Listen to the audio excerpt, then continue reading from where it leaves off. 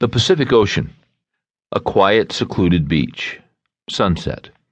Waves crashing in upon the shore, one after the other, their sound like a rhythmic, oceanic heartbeat.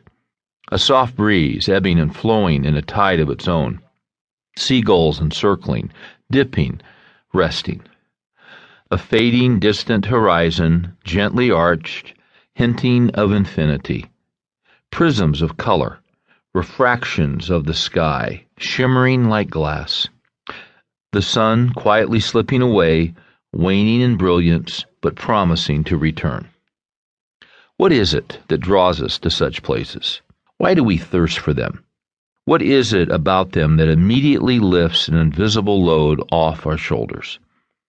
Is it the beauty, the natural beauty that stretches out before us, the silence and solitude, the reminder of our minuteness, the sense of something vast and great beyond the world we humans have made for ourselves, the promise of tomorrow and the unending tides? I think it is all these things. A secluded beach is a sanctuary, a place of refuge and protection. All of us need such a place, where the world is put right, where the infinite touches the finite. A place where you can clear your mind and think. A place with no human distractions, no cell phones or emails, no radios or televisions. A place where you can set aside the demands of life, if only for a moment. There is no place quite like Hawaii. We had the privilege of traveling to the island of Maui. Maui forces you to relax. The speed limit there is 35 miles per hour. Every road has only 2 lanes, one coming and one going. The weather is perfect and the beach is indescribable. What a paradise, what a sanctuary. Yet Hawaiians are leaving these beautiful islands, including Maui, in droves. The cost of living is so astronomical that the average family can't afford to buy a home.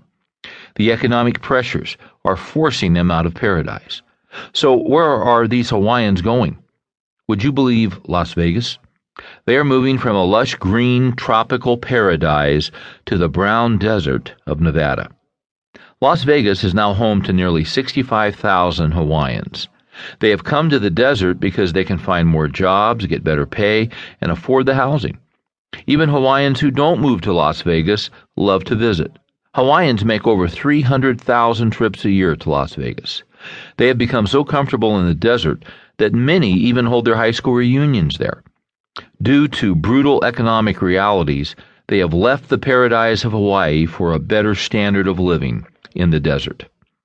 Like the Hawaiians who can't afford to live in their own land, most of us cannot afford to visit the ocean with any kind of regularity. The rent is too high and the distance is too great.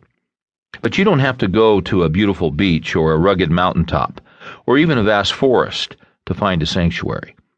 A sanctuary can be found right where you live, no matter who you are or what your circumstances. In fact, to overcome overload, you must find a sanctuary. How? Well, like so many Hawaiians, you must head for the desert. Or, to put it another way, you must choose to become a desert saint. The mindset of a desert saint. It was David Wells who got me on this idea of becoming a desert saint. In his book, No Place for Truth.